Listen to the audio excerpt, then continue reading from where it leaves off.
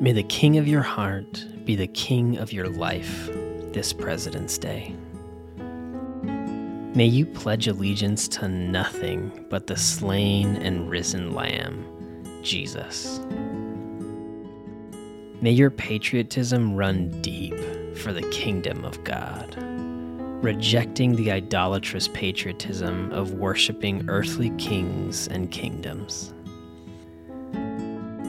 May you perceive the promise of the United States as feeble, because you have received the greater promise, and you have seen the greater King.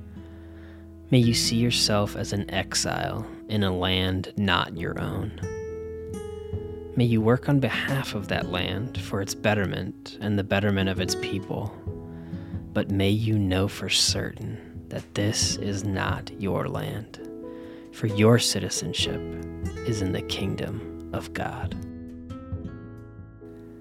May this President's Day remind you of how much greater your king is than the man occupying the White House.